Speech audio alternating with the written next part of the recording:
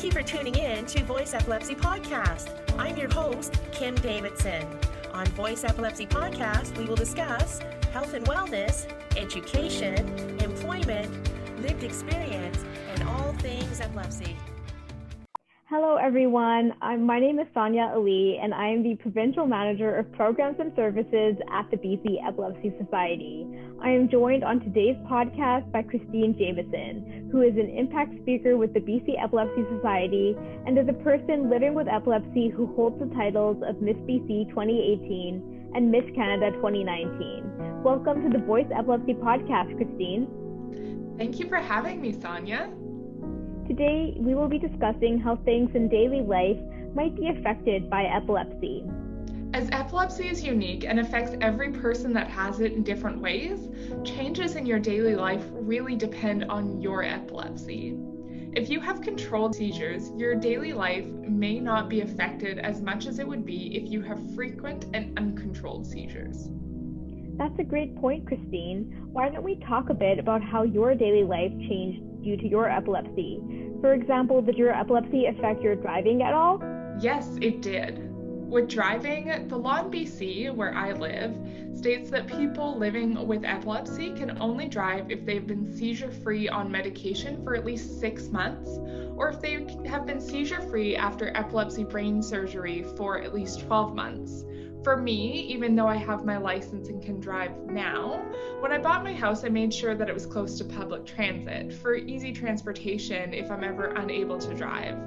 Other options for people living with epilepsy who are unable to drive can be using rides from family and friends, carpooling, taking a cab or taxi, and using ride-sharing services such as Uber and Lyft, which are now available in some parts of BC.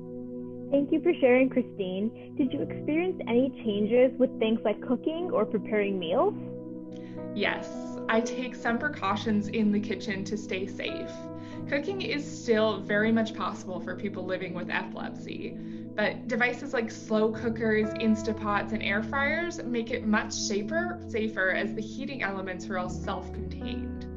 I also try whenever possible to buy pre-cut vegetables and fruits to reduce the using of a knife and lessen my risk there.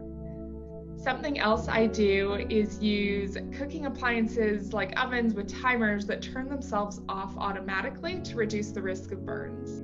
These all sound like great ideas for people to implement. For people living with epilepsy, it's recommended that they do not take baths and instead take showers. Is this something that you experienced, Christine?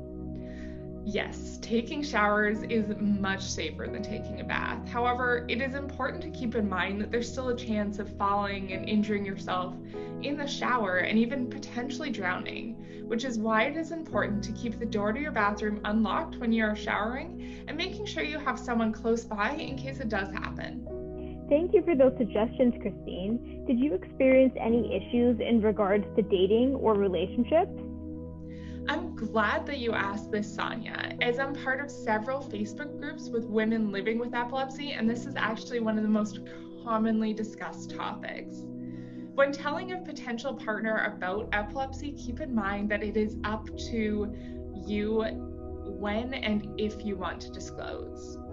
I talk to my partner about my epilepsy, including what my seizures look like, what triggers my seizure, what they should do if I have a seizure, and what, if any, effect my epilepsy could have on our relationship. Thank you for sharing, Christine. Did your daily life change at all due to your epilepsy medication? Yes, because one of my seizure triggers is missing a dose of medication, and I know it's also a major trigger for a lot of other people. I had to make some changes in my daily routine to remember my medication. You should take your medication at the right time and correct dosage as prescribed to you by your healthcare provider. It is also important to inform all healthcare providers you see, including those in walk-in clinics, about your epilepsy medication, as it can have interactions with other medications that may cause them to be less effective. That is great advice, Christine. In terms of stress, did this affect your daily life at all? Yes, because one of my seizure triggers is stress, and I do know that is a major trigger in a lot of other people. I do many things to manage my stress. write out a to-do list so that I know everything that has to be done and I can stress less about it. I also do yoga, meditation, and breathing exercises regularly. And I try my hardest to not put myself in stressful situations with work and family. Thank you for sharing, Christine. Does the effect of seizures on sleep affect your daily life at all? Yes, because one of my seizure triggers is a lack of sleep, and I know it is also a major trigger for other people. I have to ensure that I get at least 8 hours of sleep a night and keep to a regular sleep routine, which means no super late nights or super early mornings. Naps are also a very common thing for me.